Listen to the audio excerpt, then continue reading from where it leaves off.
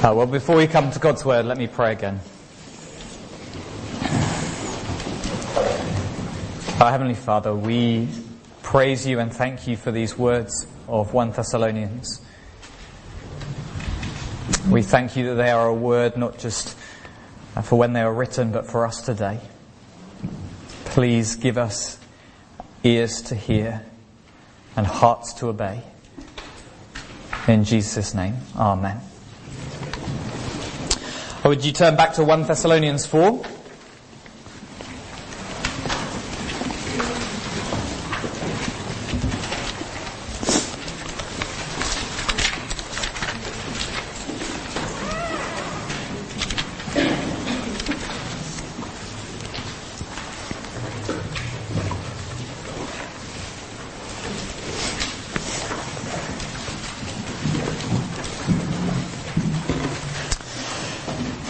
Now, time matters to us, doesn't it? We want our lives to be time well spent.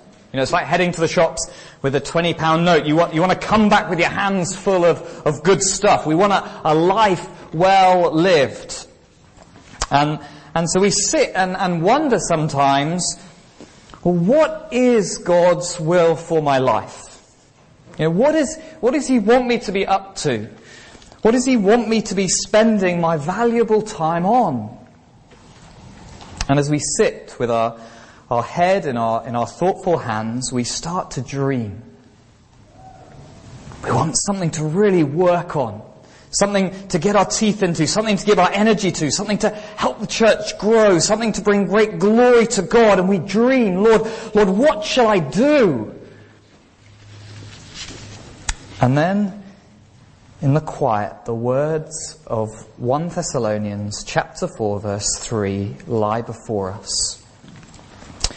For this is the will of God, your sanctification, your holiness, your godly living, your ethics, the way your life is lived in every moment. When you wake up, when you make breakfast, when you wash up, when you listen to music, when you speak to a friend, when you read your Bible, when you're at church, God's will for you is holy words, holy thoughts, holy actions. God's saying, you know, my grand will for your life, what I want for you over the next 1, 2, 5, 20, 40 years is this, that you would become more and more holy. More and more like Jesus Christ, my Son. More and more in my image. More and more changed by the Holy Spirit. That's a life well spent. It's not an optional extra. It's not holiness isn't an optional bolt-on like 100 extra free minutes. It's what our lives are to be lived for. And it's not just that we have to, it's that we get to. It's so good, it even pleases God Himself. Well, phew, I mean, that's not always the answer we're looking for, is it? You know, we live in a world of doing, of skill, understanding, not of character and virtue. You know, we comment on how intelligent people are, what job they do. You know, rarely is godliness front and center. But no, God's will is our sanctification, our growth in holiness. You know, holiness, it's not an idea we talk about enough probably, but here in 1 Thessalonians, it's what Paul turns his attention to. You know, in these first 3 chapters of 1 Thessalonians, he spoke about their faith, about his ministry to them, and his desire to get to them.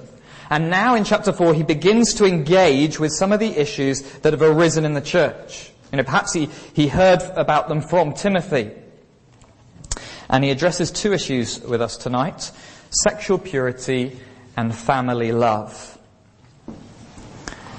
So if growing in holiness is God's will, if it's good, if it's not an optional extra, then this passage has 2 questions for us. 1, are you striving to grow in sexual holiness? 2, are you striving to grow in your love for your brothers and sisters? So firstly, are you striving to grow in sexual holiness? This is an area of life that is probably one of the besetting sins of the church in our generation, isn't it? You know, some of us tonight will need a kick to actually take it seriously, and some of us will be at the opposite end, desperate with the ongoing sexual sin in their lives. Some of us will have deep pain due to others' sexual sin, and some of us will have caused a lot of pain. But I pray that God will work deeply in our lives, changing us to be more sexually pure. And please, as I preach, don't think I stand here as a perfect example of sexual purity. Far from it. I've had struggles and difficulties along the way too. I've given in temptation in different ways, and I've had to come back to God's forgiveness again and again and again. So we all come to this teaching as sick sinners who need God's word by His Spirit to transform us, don't we? And so, what is God's command? Verse 3, that you abstain from sexual immorality, that each one of you know how to control his own body in holiness and honour.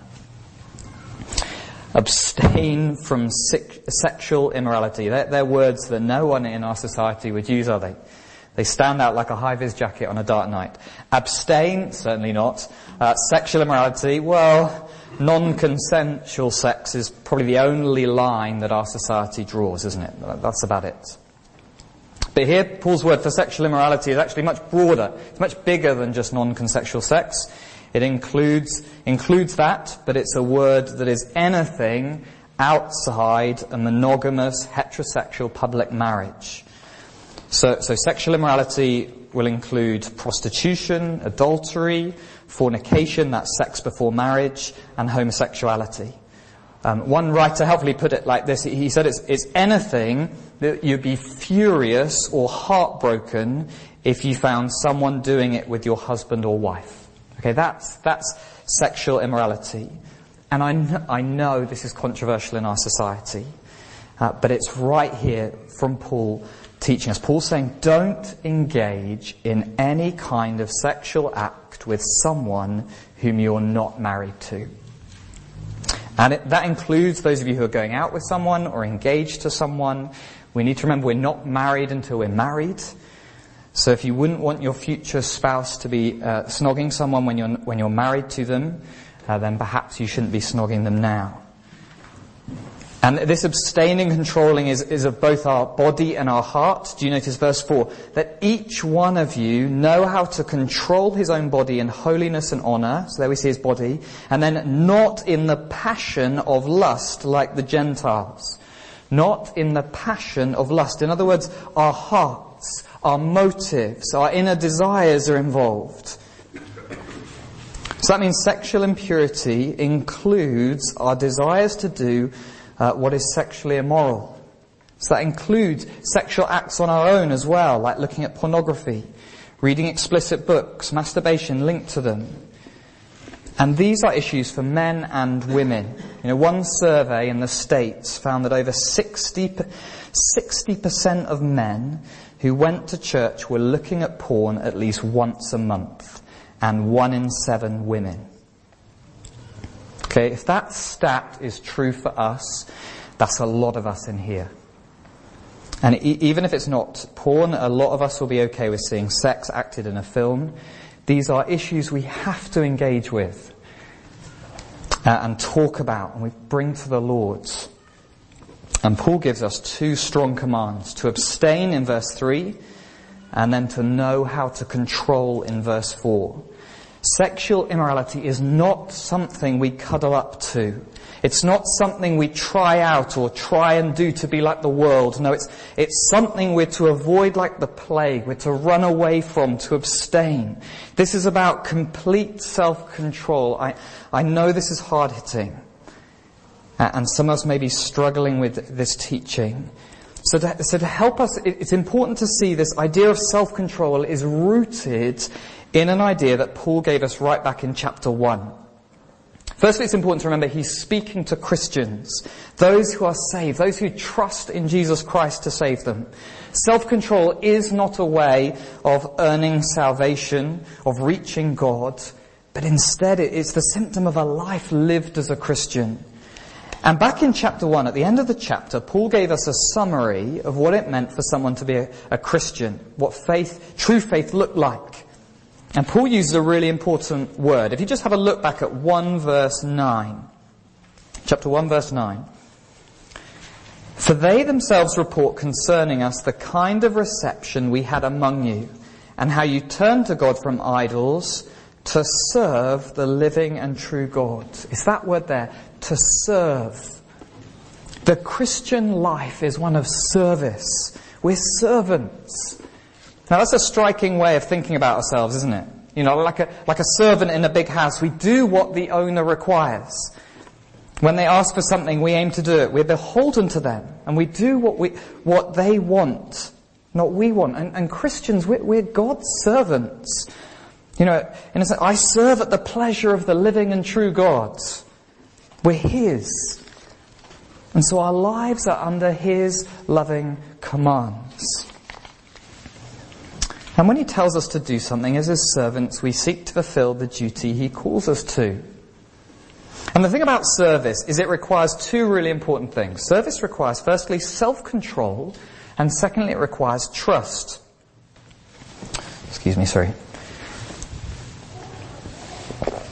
If you serve as a waiter at a table, you control what you do, don't you? Some of you may have been waiters at a time. You wait for people to finish their food before you kind of whisk it away. It'd be a bit awkward if you didn't. You know, you control your urge to jump into the conversation that people are having at the table. You control the desire to give them the food you like, you know, pizza rather than pasta. There's self-restraint. Service requires control. And that means our bodies are controlled in the service of God. Back in chapter 4 and verse 7, for God has not called us for impurity, but in holiness. He's called us in holiness, our whole life, our whole body. And so if we're not married, our bodies, our desires are controlled for His service. And so aren't engaged in sex, aren't lusting after it. And if we are married, our bodies and desires are controlled for His service. And so do engage in sex in the marriage bed only, and not lusting after it. As one writer puts it, marriage is sex in the service of God. Service requires control. And the second thing service requires is trust. It requires trust. Again, if serving in a job, we have to trust our boss, don't we? We trust that their rules will make things work, that our service will bring good results. So we control ourselves in the service of our master. And we trust our God, don't we? Our Heavenly Father who loves us, who sent His Son to deliver us. But our world says the opposite. Our world says the one to trust is yourself. You know best. But saying that assumes we do know what is good, what is right to do with our body. You know, that assumes I understand sexuality, that I understand what can hurt me and what can hurt others. That assumes that I understand actually the power of sex, the right context for it. It assumes I know best. We trust me, and so I become the idol. I want sexual pleasure, therefore I know how best to get it. But the Bible teaches us we don't know what's best. It teaches us that our sin has utterly corrupted us in our emotions, in our will, in our desires, and especially our sexual desires. And most of the time, when left to ourselves, we choose what is actually most self-destructive. But God, our Creator, knows best. He's the trustworthy one. He's our loving Heavenly Father. And so we're not servants of me, but we serve God in control and in trust. And God has planned it actually so that as we serve Him, we really do serve others. We love and care for them. Just have a look at verse 4. Do you notice that each one of you know how to control his own body in holiness and honour? It's honourable. In other words, it's good for others around you. It's honourable. Verse 6, that no one transgress and wrong his brother in this matter. Sexual purity cares for and loves our brother and sister. Again, we live in a society that says sexual freedom is good for us, but we don't need to look very far to see the horrific impacts it's having. Our families have disintegrated. Do you know 15-year-olds are more likely to have a smartphone than a dad? Kids can suffer being stuck between manipulative parents. Adultery rips families apart and separates children. And you having sex with someone before marriage, that has impacts on the community around you, has impacts on the person's future marriage. And the normalisation that we are seeing in our society of pornography is just reaping havoc. There was an article back in December on the BBC News about women complaining, well, not complaining in a positive way, they're complaining that they're experiencing more and more sexual violence from their partners. Why? Because men were copying stuff they'd seen online. What happens online isn't just you on your own. It has an impact on the women and the men you're watching. Those people have friends and brothers and children. It impacts on us how we sexualize and objectify people in our brains. Sexual immorality transgresses and wrongs others. Instead, sexual holiness serves others. It's loving. So I ask you, are you striving to grow in sexual holiness? Are you striving to serve God with control and trust? Now, if you're anything like me, you know all this, but still the struggles are there. Sexual sin just keeps coming back. These are strong desires to control, aren't they? But remember, Paul's main aim is to encourage these Christians, to encourage them to grow, to be more and more sexually pure. He knows they won't be perfect. We know that because he said to do this more and more. It's a process, isn't it, with ups and downs, but one where slowly God works to change us. Because in a sense, God's put his money where his mouth is. Verse 8, he's given us his Holy Spirit. He's given us his Holy Spirit. He not only calls us, but he equips us. He not only tells us, but he empowers us and changes us from the inside out. So we look to him for our change.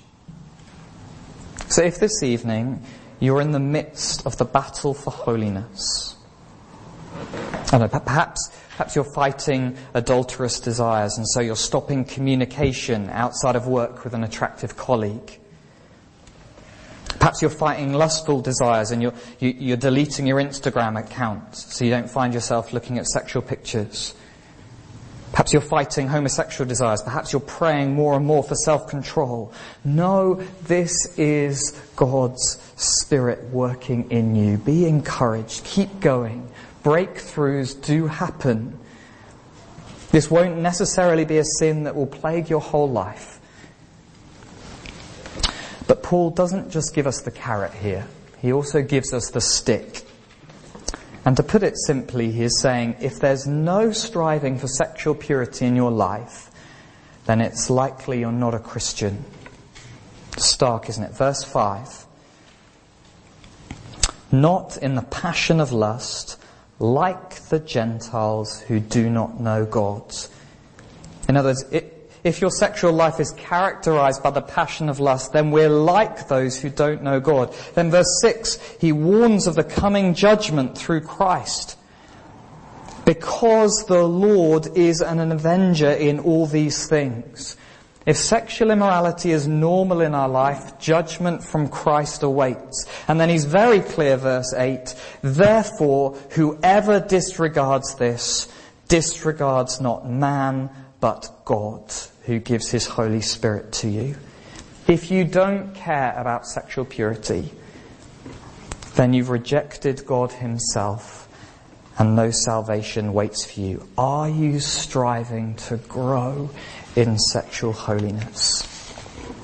If not, hear the warning.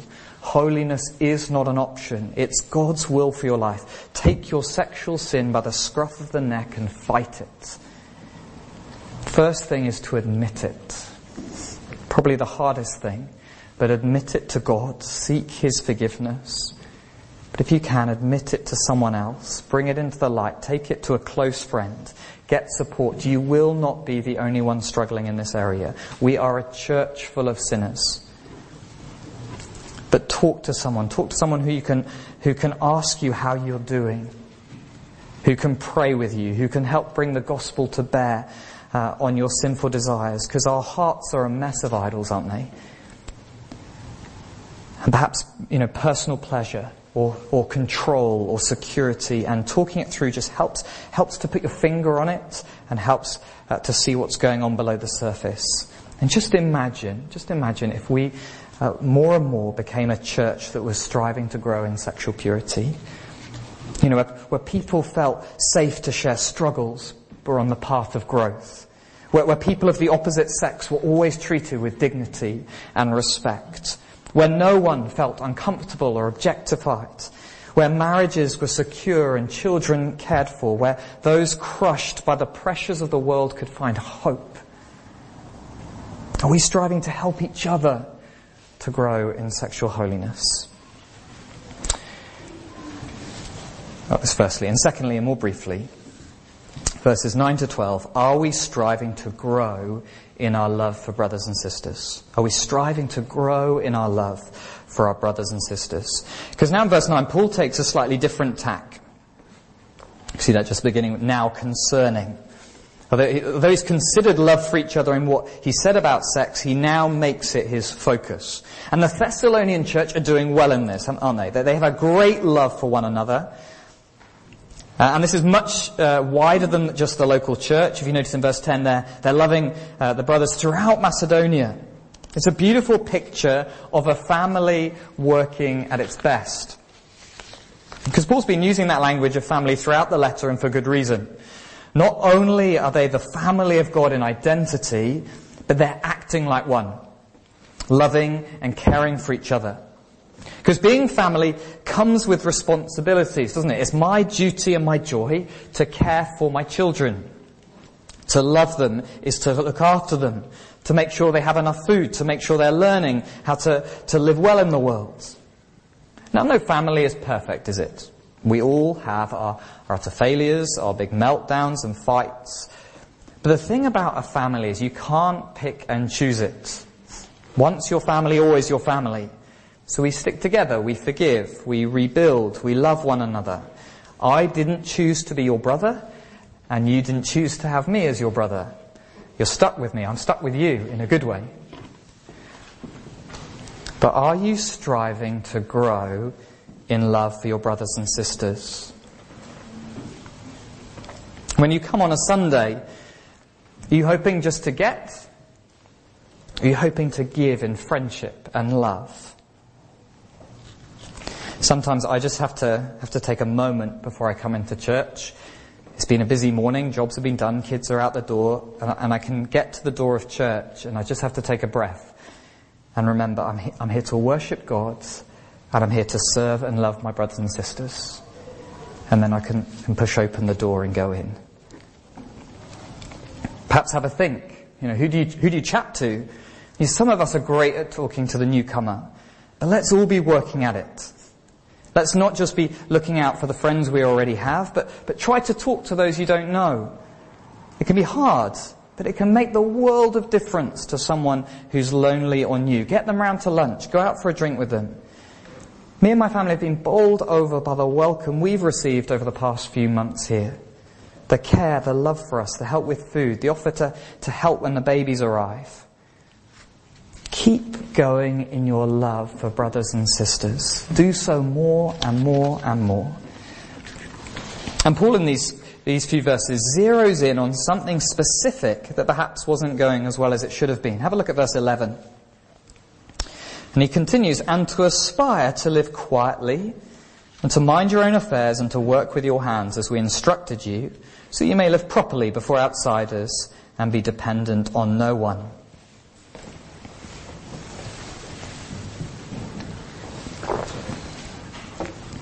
Now, the thing about people being kind and looking after each other is there's a great temptation to freeload, isn't there? To use other people's kindness to get along quite nicely. But here Paul makes sure that does not happen. Loving one another means you sort out actually your own affairs. You work hard to pay your own bills. You get a job. You learn to drive. You start acting like an adult. You take responsibility for yourself. This means you're not dependent on others. It's part of our love, isn't it? Not to use and abuse others' kindness. Now, there's a tricky line to walk, I know. Okay, this is not saying if you're in need, then don't ask for help. Okay, I'm not saying that, please. We want to be a church that helps each other, don't we? That's why we have deacons, to specifically help us help each other. If you are struggling financially, if you need help with food or with moving or being lonely, please ask for help. We hope and pray we're a church who loves one another more and more, who strives to grow in holiness. But this is also a tricky one for some students. You guys are relying on the state and parental help. You're dependent on them to live, to complete your studies. Remember, that's a season. Okay, don't abuse it. Your parents are funding you to study. But education is an important step in the job market, so it's for a time. But as you do, learn to look after yourselves, so that when you're alone in the workplace, you can be an adult and not depend. But if you do depend on people a lot, always asking for help, for extra things, for lifts, for money, ask yourself, are you in continuing need because of things that are out of your control, or could you do something about it? Could you get up earlier? Could you work harder? Could you take some control of your life? Because doing that is an act of love, isn't it? It frees up your brothers and sisters to love others. And it gives you the capacity then to give to others who are in need. Are we striving to grow in love for our brothers and sisters? Because as those saved by God, adopted in Christ into His family, we live lives that honour and look after each other. That means our sex life is controlled and expressed within a marriage, and it means we seek to do good, not to be dependent on each other, but generously giving. And in God's strength, by His Holy Spirit, we encourage each other to do this more and more. That's God's will for our lives. Amen. Let me pray before we sing.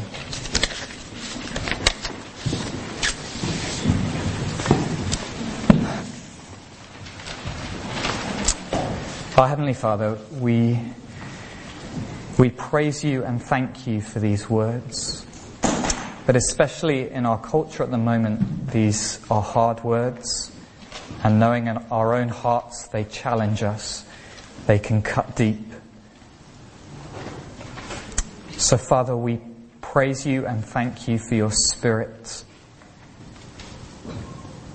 We praise You and thank You for the forgiveness in Christ. Please stir us up. May we grow more and more in holiness. Not for our sakes, but for Your glory and for the good of one another. In Jesus' name we pray. Amen.